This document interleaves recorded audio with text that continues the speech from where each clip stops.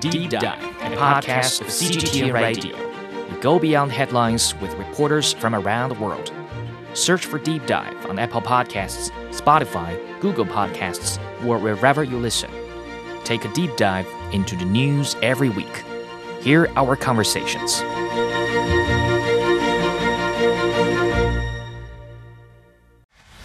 Discussion keeps the world turning. This is Roundtable. Hello, everybody. Welcome to Roundtable, coming to you from Beijing. I'm Heyang. Good to have you join us. Life can move fast for some of us. It feels as if we're constantly breaking the speed limit and trying to rush things. But unfortunately, when we feel rushed about life, we may not have enough time to think about why we're moving and doing something so fast in the first place. A recent report found that many Chinese people, Gen Zers in particularly, say they are living life at double speed to maximize time. What's the rush? Does it dictate your life, brain, and emotion? And we share with you what's made us happy this week in Roundtable's Happy Place. For today's program, I'm joined by Li Yi and Niu Honglin in the studio. First on today's show. At double speed, there are people who watch a video, listen to a podcast, hopefully not this one, and as we've covered in a previous show, even listen to music. There are also many young people who are living life in fast-forward motion.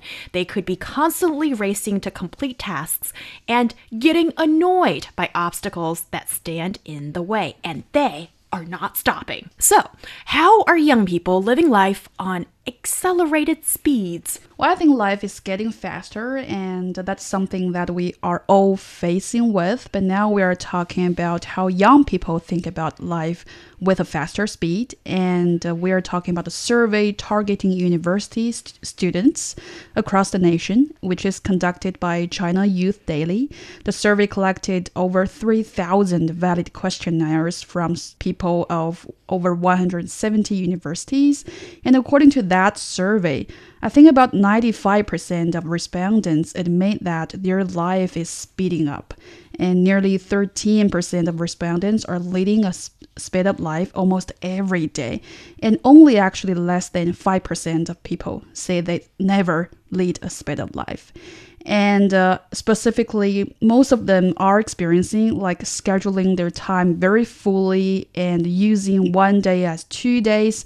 For example, they might just do other things while eating or like listening to podcasts and watching videos at 2x speed, or like listening to podcasts or acquire information from other approaches while taking transportation tools. I do that. Yeah, I think that just happened to everyone. And now young people, they are feeling like they are sort of motivated by a sort of push. You know, they want to get more information and they want to acquire more things and learn more. So they're saying that they are just speeding up their life. And people are also complaining that there are just too many things in your life, and like study, life, and looking for jobs. So they feel like they're being pushed to do so. I think it's very interesting to look at why people are doing it. Yeah, what you're saying is probably packing the stuff in 2 days into one. So people have this sometimes fear or just this sense of urgency that you just want to do more, you have to do more. And I think you have to do more and you have to keep up the race. That is the part that is a little bit unnerving, but also apparently it can have a positive short-term effect on people as well. So, Niu Honglin, what's the rush? Why are folks in such a hurry? I think you've mentioned earlier about several reasons that are quite valid here. For example, we have a graduate student surnamed Zheng from Xiamen University. She started her intern life in Beijing this March, and though she was only an intern, she had to work in 3 projects at the same time. I'm not really sure if she voluntarily joined the 3 projects or she was assigned to all 3 subjects, but anyway, she would have to separate her mind and probably energy and time to all these 3 projects, meaning that she would not have enough, let's say, again, time and energy to fulfill these tasks, and that leads to her have to leave a busy maybe double life, fast speed life. But for others, it's probably because they have this short-term goal. For example, we've got another student preparing for her graduate school entrance exam, and she would walk to the self-study classroom while eating breakfast. She would listen to English while doing so, and she would go to the toilet with a notebook of knowledge points. Ooh, reminds me of the good old times of my school years, and I had to do that. So I don't think it's completely a new thing to the Gen Z, to the young students nowadays. It's just because we have the opportunity or even the luxury to realize that it is such a problem. And we conducted the survey that picked on the problem that makes us talking about the problem now. Right. This reminds me a little bit unrelated at first glance, but I'm just going to share with you years ago, maybe like 20 years ago, when I first went to Hong Kong on a visit. I remember seeing these office workers walking up a moving escalator, 2 flights of stairs a time. And, you know, like now you see that in Beijing as well. There's one line. These are people who are just waiting on the moving escalator. And then on the other side, there's the vacant space for people to go up. And I remember thinking, wow, the economy must be booming for people to want to rush like that.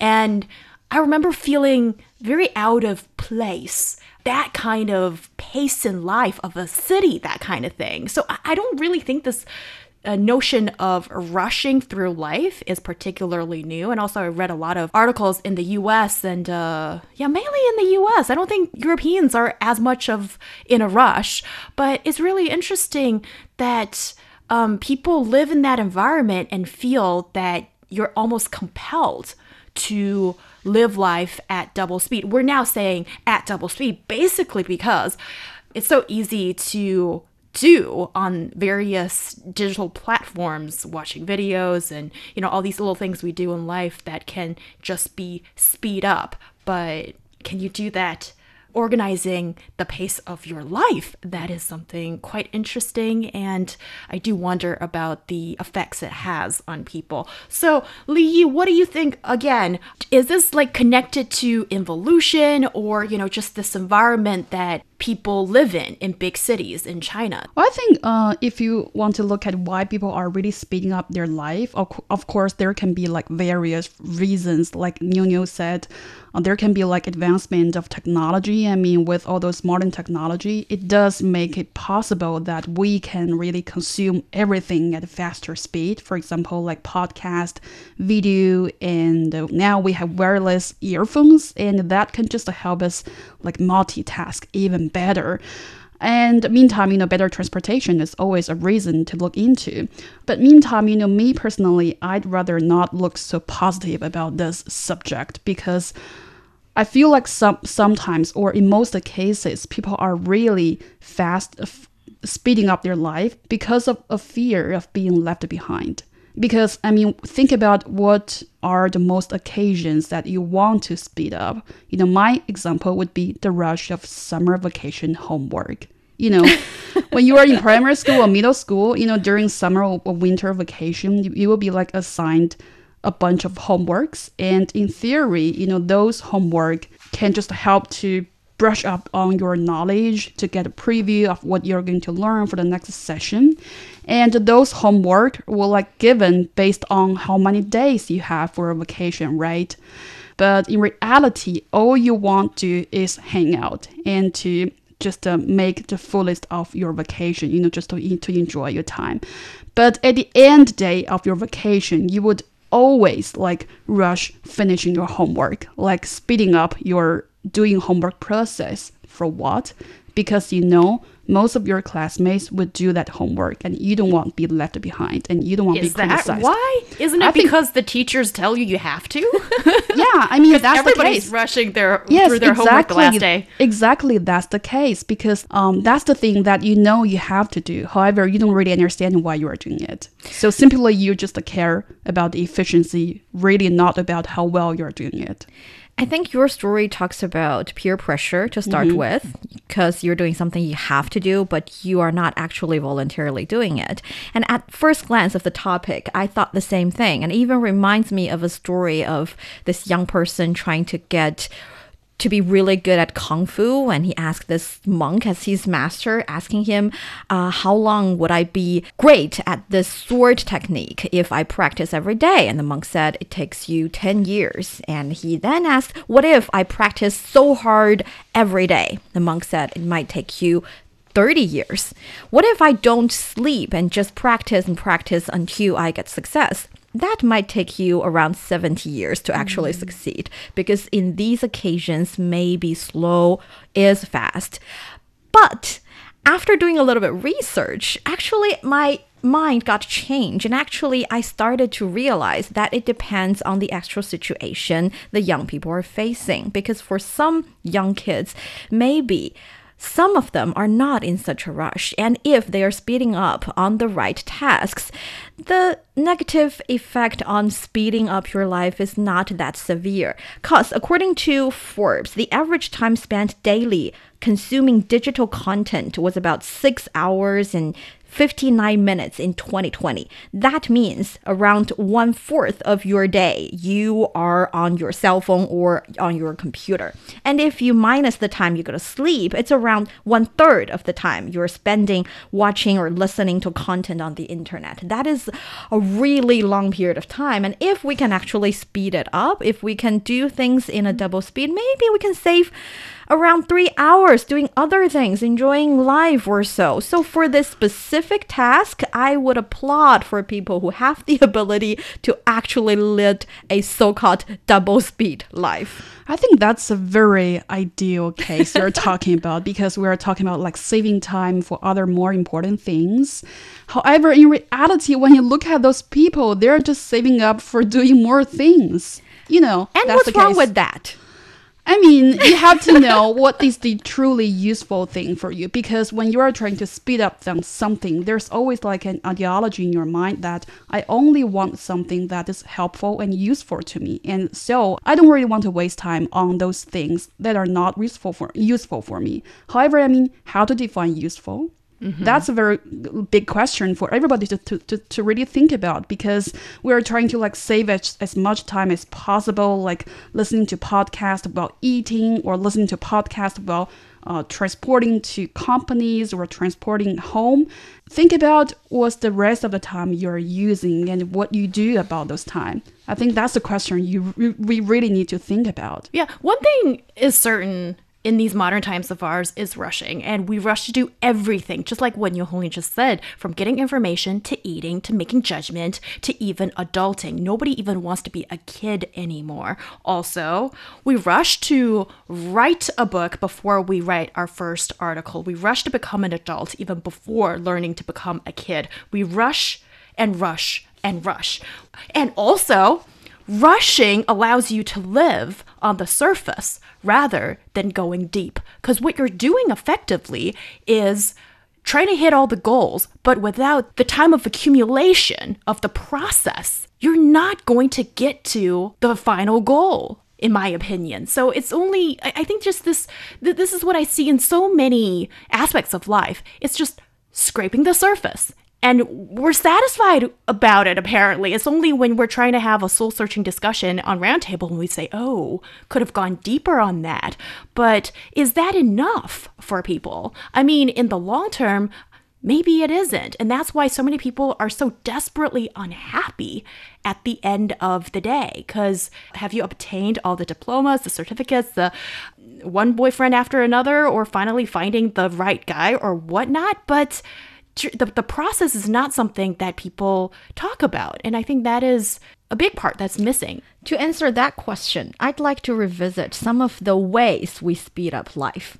So if we're talking about using your commute time to play on your cell phone or to read a book or listen to a podcast, I would say, yes, of course. What else would you do? That's efficient use That's of time. efficient use of time, yes. And if we're talking about doing two things together, for example, you're attending important lecture and in the meantime, you're doing your homework, you're actively separating your concentrates into two parts, then you're not doing two things simultaneously. You're doing two things fragmentedly, if that makes any sense. And that is, of course, something that will hurt your concentration ability, will hurt your ability to be patient about things that you're doing, to hurt your ability to accept delayed gratification, and that is not good. And there are also other examples of bad kind of speeding up life. For example, if you're visiting a place, if you're traveling, then you're using the entire, let's say, 5 days to visit 7 places and only to get a picture and not enjoying your life, then of course I'm going to say it's bad. But I do think now with the help of technology, we can have some positive and useful and efficient ways to speed up certain things that used to take a lot of our time. Yeah, just like a lot of the stuff that we just mentioned, a lot of the videos really do not deserve your full attention. No. So I think, Niu Honglin, you make a really good point in saying that there are things in life that we now have the ability or the technology to speed up. But there's also other aspects in life, and a lot of the things that are a lot deeper, like what Li Yi mentioned earlier on, that if we just want to skip all the hard work, the mundane, the boring, the waiting, that seems to be the hardest thing one can do in life. And then in reality, we can't really just skip to the destination.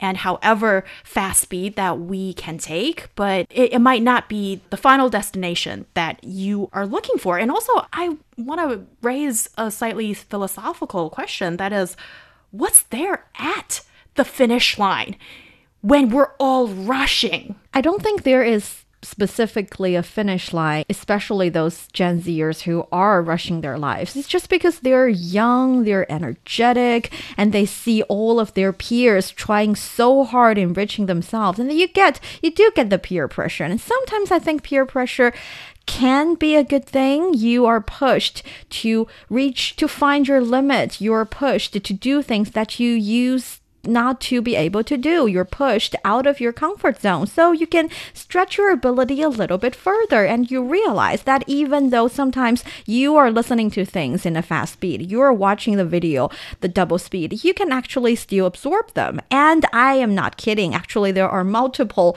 research and multiple experiments showcasing that even when people are watching a video, even with the subjects of something like history or law, they can still absorb all the information. And if they are given the multiple questions to answer, their correct rate is almost similar with those who were watching the video the same speed. So I think all in all, it's not about the finish line. It's about the state of mind you're living at that moment. And some people just enjoy a fast speed. Well, I think there can always be two sides of a coin, right? You can talk about very efficient way of managing your time, and which can be really helpful to you. But I mean, we're human beings. We are talking about a tendency. My question is, when you are getting used to like managing your time so efficiently, I mean, maybe during your commute time, can you still have that ability to really enjoy your life in a slower pace? Because, a lot of times when you observe those young people or like elderly people who have been like multitasking all the time, they can be very good at using their time in a very smart way. They can be like achieving a lot of things, in shorter period of time compared with their peers. However, when you look at their experience, they also might say that, okay, when I really got time to have a rest, I might feel guilty of, doing nothing because I get used to do a lot of things at the same time. And that's my way of managing time. So you see, that's a tendency, that's a pattern. I mean, you can't really like separate different time period. Like, okay, for this time period A, I can just do 2 things. And then in time period B, I can just rest and do nothing. That somehow seems impossible for me, at least. Yeah, well, we have to acknowledge, and we do on the show, that everybody's different and that people's brains work differently, because you've got some very smart people. I suspect Niu Honglin, she's perfectly fine with multitasking, with fast forward, listening to podcasts, and that's just one example. Saying no is too late, huh? Yep. And also you've got people like Heyang, who's who would really like to take it slow. Because what we do here in our line of work, and then I like to listen to podcasts and watch these videos online that's associated with work. And then sometimes they can be a little bit long-winded. And then so I turn on the accelerated speed of the thing, and after listening to like multiple podcasts for, let's say, 2 hours or so, I mean, there's the obvious downside and bright spot. Downside is I can't really think I remember that much. That's just a fact. And also I do this every day. That's how hard I work. Boss is listening? No. Okay. So, which is, I think, a downside, because if I don't take notes, then everything's just like floating over, and it doesn't really leave an impression in my mind very much. And I'm sure there are research about this in science, but feel free to let us know. And then the bright side of things is that after doing this for months, I've created the language environment that is conducive to my work. Although, it's not like learning the facts so much, but there's also a little bit benefit that comes with it. So yes, and there are people who say that they suffer from it, and there are people who feel that they've benefited from a lot of these technologies as such. But I think for those who suffer from it is when you feel that there is a certain kind of herd mentality that is around you, and you're afraid, like you said, basically FOMO, the fear of missing out. And then it's not a good feeling, because you've lost your own agency, and you are being pushed because everybody else is doing this, and you are afraid that you stop. And then where does that leave you? I hate that Chinese saying, if you're not moving forward, you're moving backwards. Because if you're not moving forward, you're standing still. Effectively, yes, but everybody else has gone forward, and then where does that leave you? And it's just the kind of thing that really makes people anxious. And also, I wonder if there is someone out there who's listening to this and feel, you are making me nervous now, because I'm one of those people who's slowing down, and I think that's okay. But what gets media attention is that fast forward, fast motion, and double speed or whatnot. And then these folks don't really get, well, yeah, they don't make headlines because slowing down isn't something that would make people's eyelashes bat. So what you do. Well, I think at the end of the day, you have to ask yourself, are you happy about this day you've just spent? If you are leading a fast speed life, you're fast forwarding everything, and you feel very positive and happy, and you feel so much achieved, you tell yourself, wow, I am a better version of myself today, then that is okay.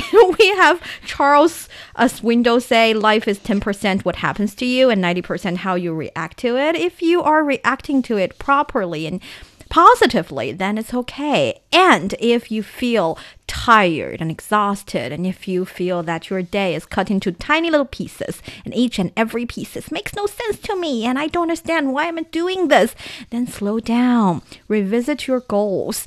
Say to yourself, it's okay if everyone around me is living this ridiculous life. It's fine. I'm not going to do that. I am not this kind of person. It's okay to slow down. Even though I have been an advocate for this speeding up kind of lifestyle the entire show, I would still say to those who are enjoying a slow motion life, it's perfectly fine, and I envy you for being able to do so, because if I have the chance, maybe I'd like to, in a period of my time, enjoy this slow-paced life as well. Yeah, some people say that is a luxury, because everybody's trying to get ahead, but if you think that you have the cushion, or somehow in your mind you feel, I don't need to get into the race, it's either because you have the safety net, or maybe this person just feels that, okay, I don't need to be number one. I don't even need to be in the, top 10% of the pack. I'm just going to take my time and do my thing. And you know what? I still believe there is merit to the 龟兔赛跑 story, the hare and the tortoise,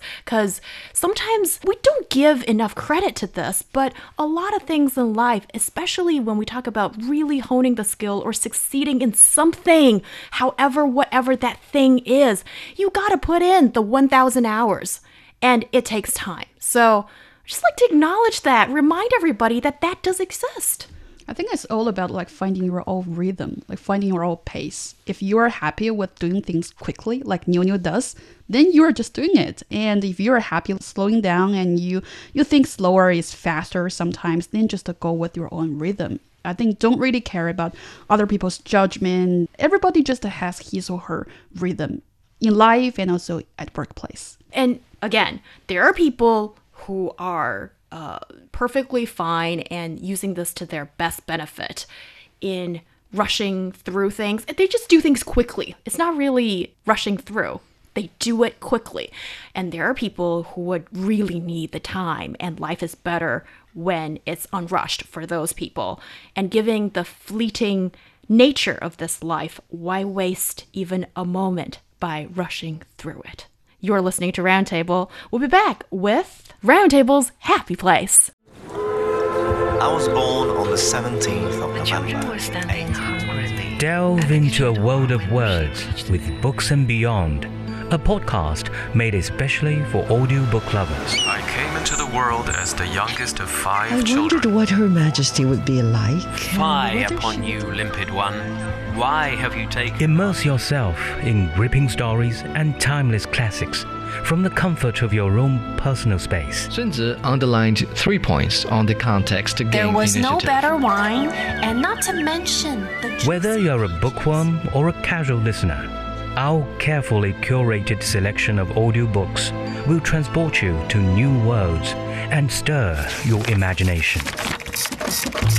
Subscribe to Books and Beyond and start your audiobook adventure now on radio.cgtn.com or your favorite podcast app. Discussion keeps the world turning. This is Roundtable.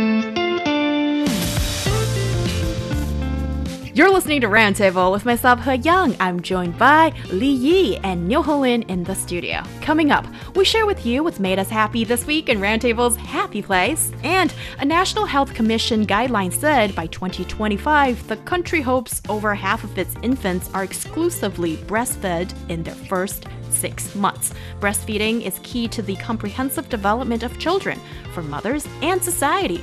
And even the companies can benefit too. But most workplaces in this country lack even basic facilities. We discuss why we need more lactation rooms in the workplace.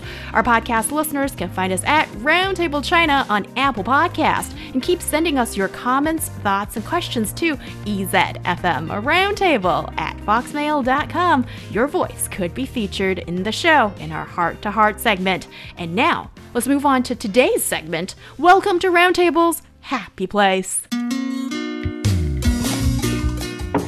Delivery. What is it? Happiness from Round Table.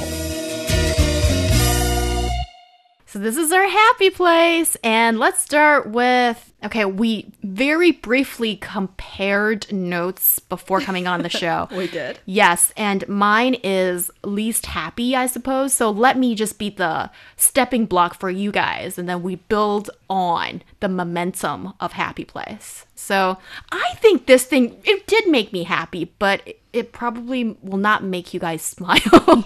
We will see. Mm-hmm. Yes, we've all watched movies like Jurassic Park or Jurassic World, or you probably have the idea of what the Tyrannosaurus Rex's fearsome teeth look like. So when you think of these monsters, yes, and they have these really razor sharp fangs that stick out of their mouths, and that's really scary, and that's a little bit of a stereotype for the king of dinosaurs. And I came across this article in the Smithsonian magazine about paleontologists say that these popular 2D depictions of the dinosaur may have missed the mark. In fact, they suggest that the T-Rex's teeth were hidden behind lizard-like lips. So they had lips, people. I just keep wondering, the point makes you happy is lips. And then dinosaur lips. Okay. Yes. And while some critics are pushing back against this idea, this new paper published earlier this month in the Journal of Science proposes a change in how the world sees T-Rex. It might be time to shift the 2D imaging of the dinosaur that filmmakers have picked up into something that is a whole lot different. Okay, so basically, crocodilian teeth suffer lots of damage due to their lack of protection from lip-like tissue. An alligator might go through some 3,000 teeth in its lifetime, but the T-Rex required about 2 years to replace just one tooth, and this suggests that these large dinosaurs needed lips to preserve their fangs, and that's what the researchers said.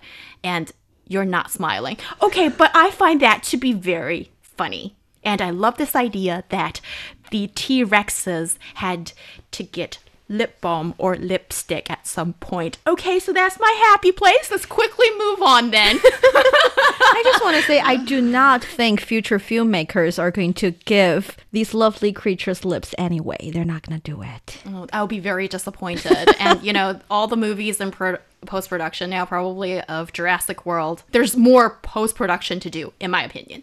Okay, so now let's move on to, hopefully you two will do better. Niu Honglin, why not take it away?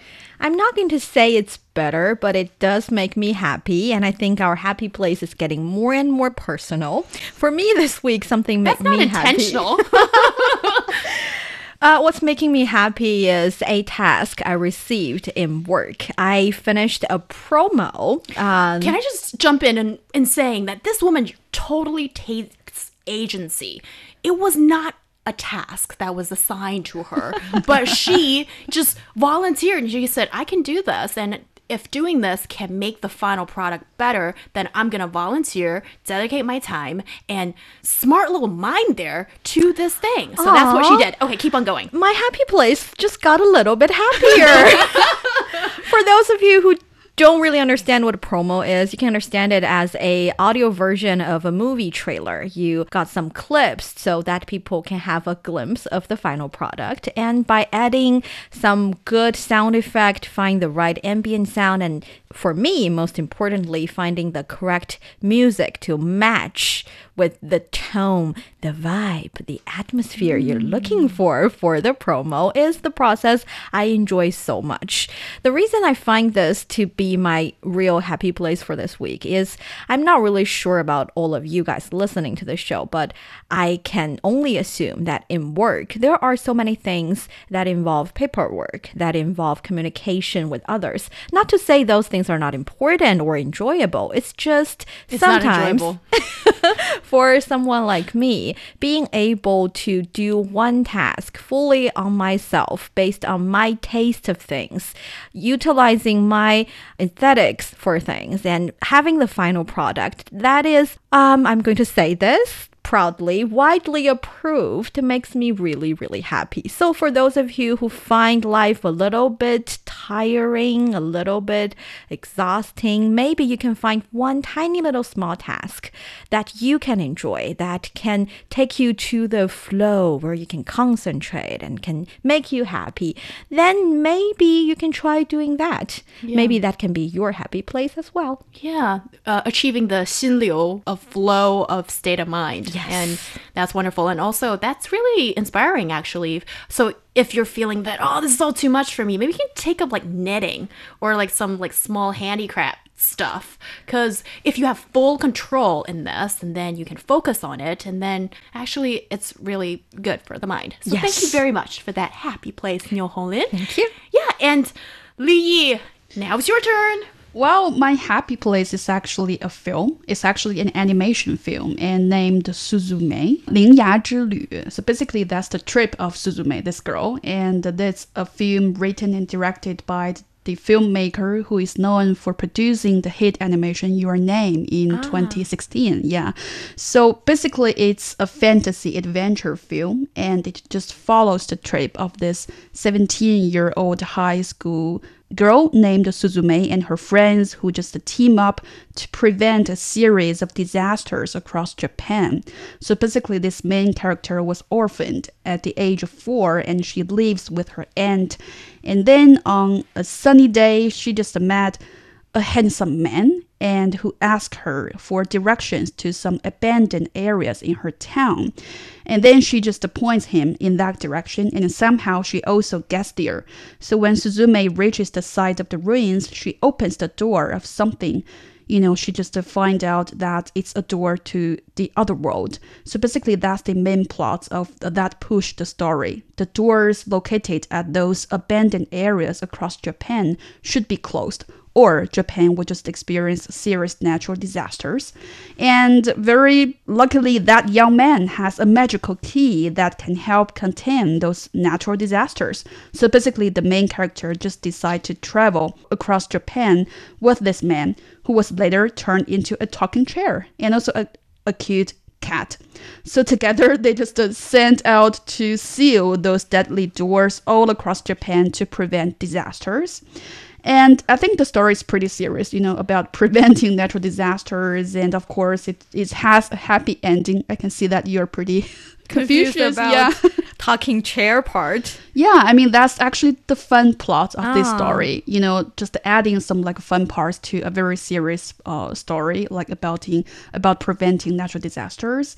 And, what really touches me is the last part of the movie. The girl said something very motivational, basically no matter what, you need to always be brave. But the original lines are much more complicated and delicate than what I'm saying right now.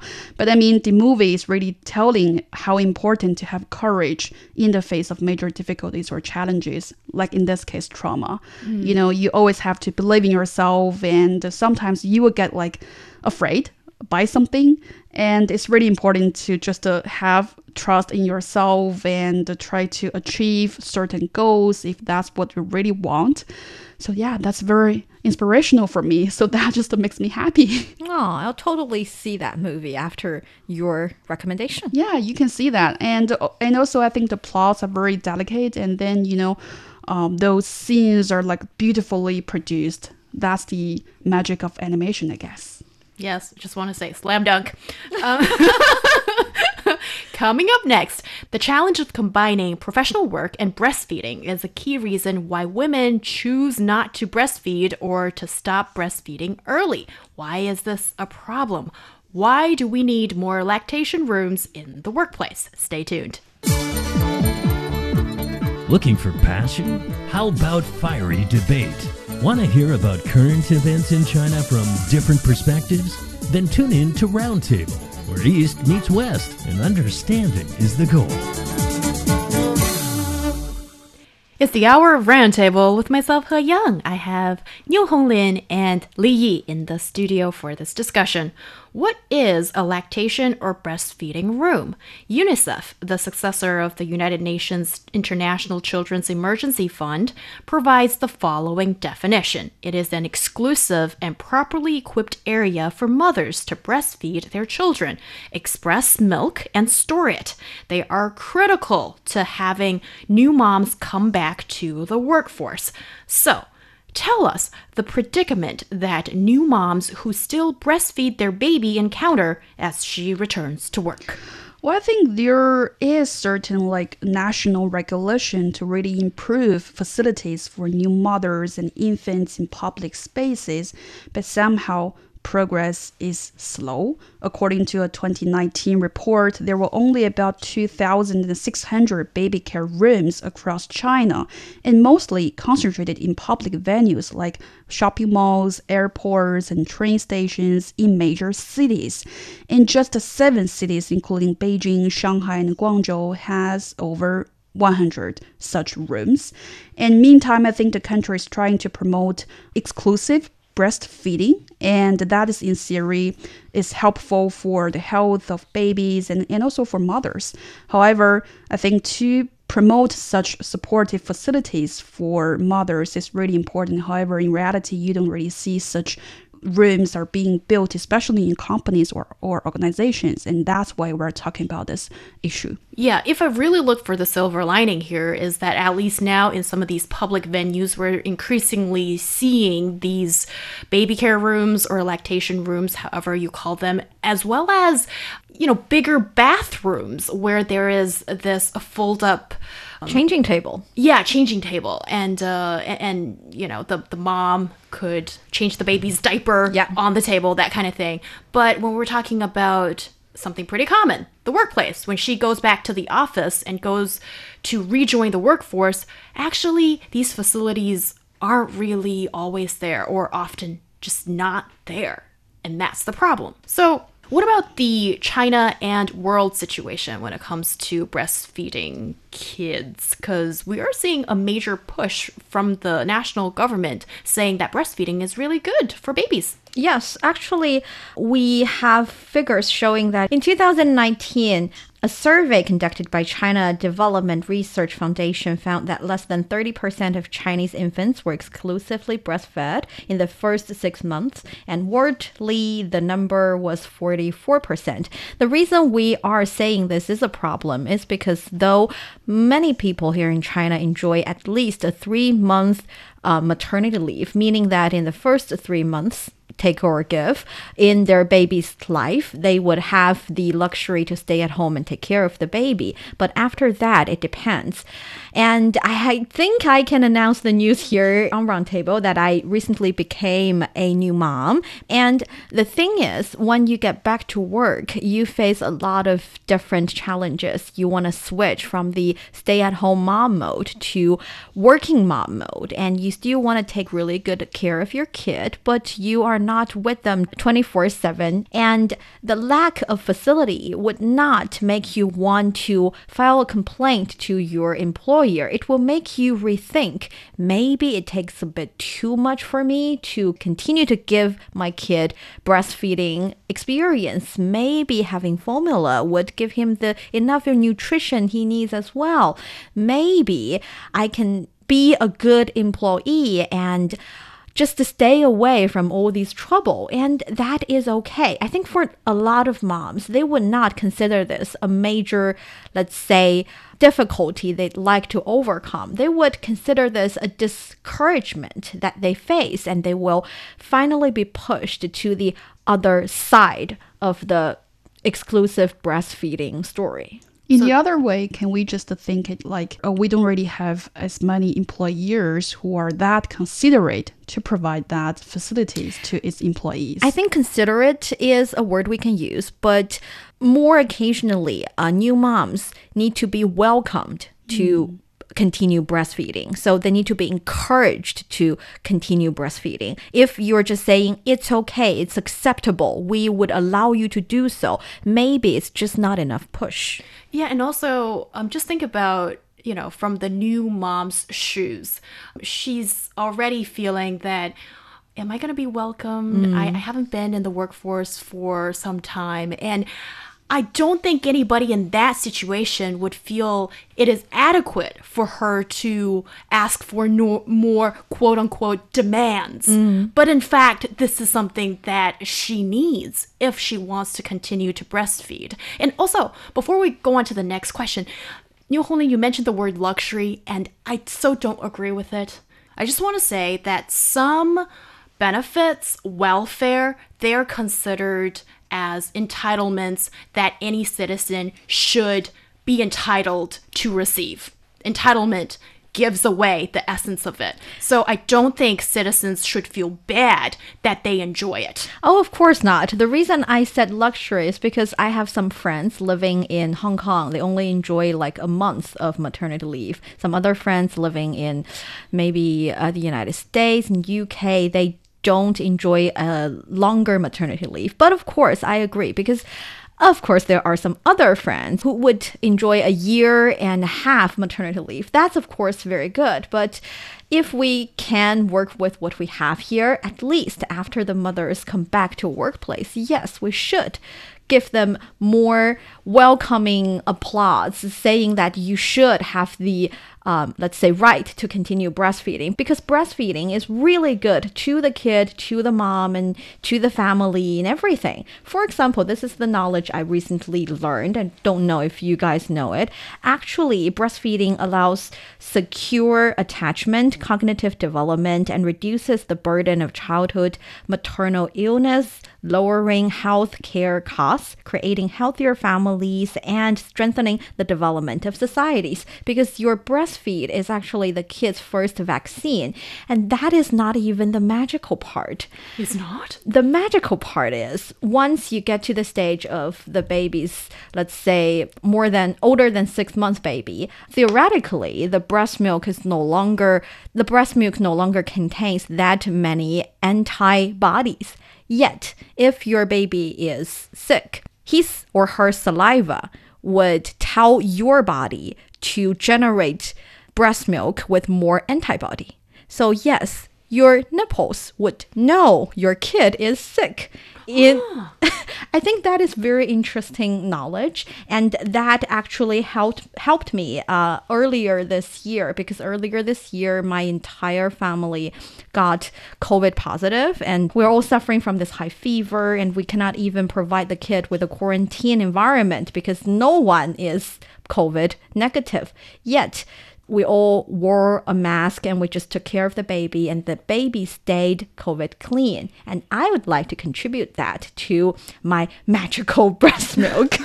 And certainly, I don't think moms get enough recognition for what they do. And even if it's just serving the so-called natural roles that she came to this world with, but still, so much work. Yes, okay, Li Yi, what you want to say? And I think that's definitely new knowledge to me, because I wasn't really aware of such magical power of breastfeeding. I mean, the reason why I'm talking this is, and also when I raised the question before about employers, is because I somehow feel like the reason why we don't really have adequate breastfeeding facilities in public is a lack of awareness. Because me, myself, personally, even though I'm a woman, and maybe in future I could be like a mother, however, I don't really know that much about this whole thing. I don't really know that we do need a special room or a special zone for female employees who are new mothers to really conduct this whole breastfeeding thing, I admit. And I think the same thing for other people, especially when they're not really in the position of being a mother. And, I think especially we always talk about building them barrier environment, right? And somehow think about when we're talking about issues like this, you would just easily think, okay, that's the subject of other people. As long as you are not the elderly people, or you are not one member of those people with disabilities, you may think that's the issue of others. However, I think that's really the issue of us. And I think the same thing for the breastfeeding thing, because one day maybe you will become mother, or you will have family members who become mothers. So I think it's really important to invite this conversation to really let public know the importance of breastfeeding, and also to have such facilities. And there's one thing that I just can't get over with. We've had moms giving babies since the beginning of history, and now we're talking about this. And also now with more people around us, maybe it's because of our generation and age, they're becoming moms, they're giving birth and all that stuff. And then they told me personally the ordeal of childbirth, of going back to the office and breastfeeding and all that stuff, and a lot of the information is horrific. But as a woman, I've never heard of it before. My mom didn't tell me either, and it was not until going online and on Douban, there's this section for new moms and people getting pregnant and stuff, and they share the dark secrets, and there are a million people there, or posts there. And then the part that I just can't get over with is, how come it only exists in the dark, in these small corners? That this is something that half of the population have experienced, but there is simply not room for discussion, or we didn't acquire this room for discussion in the public discourse in the past. And that's why it's really important to talk about these things. So, tell us, supporting breastfeeding in the workplace, it has significant human and economic benefits, and how does it benefit everyone? We've already talked about breastfeeding being very nice and very healthy to babies. Actually, it helps moms to recover from labor as well. And for the workplace, if you provide with your female employee the facilities for them to continue breastfeeding, you would face less situations where your employee needs to quit, needs to take more leaves for absence because of the sick of her baby or herself. And maybe it will show that your company is a really nice place. It is a good kind of brand making, brand promoting, in my opinion, as well. And I think, maybe I'm going too far. I think in the long term, if we are going to build more facilities like this, it can be helpful to boost fertility rates, because we always talk about, such issues from a very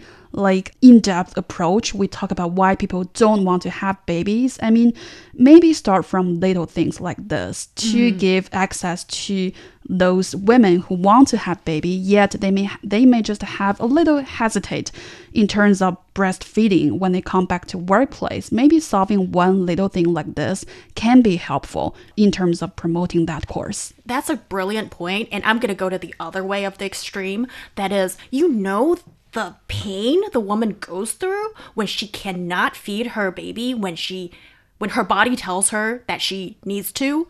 And then if you keep it in, it's really bad for her health. And it could inflame certain glands in that area. And then if it goes on for a while, then some people go through surgery to recover from it. And also, this would deter a lot of women from even coming back to work or just completely give up on breastfeeding, which is not good for the baby, apparently. And this is only stuff that I have found during the research. Breastfeeding also benefits society and the environment. And hear me out. Breast milk is always available and within the reach of any economy. This is according to UNICEF. So basically, it's looking at the worldwide situation. And there are a lot of families who might not be able, around the world to buy baby formula. And then this is the best and free thing that the mom can offer for the baby. And I'm sure for a lot of moms, then they feel they're very much willing to do so. And also, breastfeeding encourages family savings. That's what I said. And breast milk is natural, renewable, and sustainable a resource. And it does not generate waste or pollution. How interesting is that, UNICEF? So, what are the basics of having a breastfeeding or lactation room in the workplace? I'm only speaking for my personal experience here. We need a comfortable chair so we can feed the baby or get the breastfeed milk out, and a flat surface for breast pump to rest, like a long countertop would be nice. And a lock on the door is also very, very nice. If someone wants to enter, they can knock on the door. And also easy access to electronical outlets would be very important, because some pump would need to link on the electronic outlets. And also, one other thing is a sink so you can wash your hands and wash your facility. And these are the basic needs. In some other standards, we say that we want a microwave or steam cleaning pump pieces or a small refrigerator to store breastfeeding milk. All these things can be omitted if you do not have.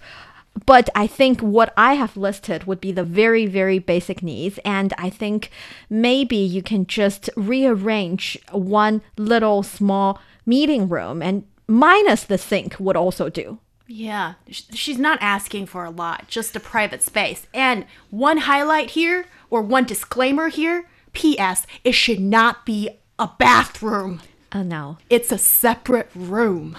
And that brings us to the end of today's roundtable. Thank you so much, Li Yi and Niu Honglin, for joining the discussion. And thank you for tuning in. I'm Heyang. We'll see you next time.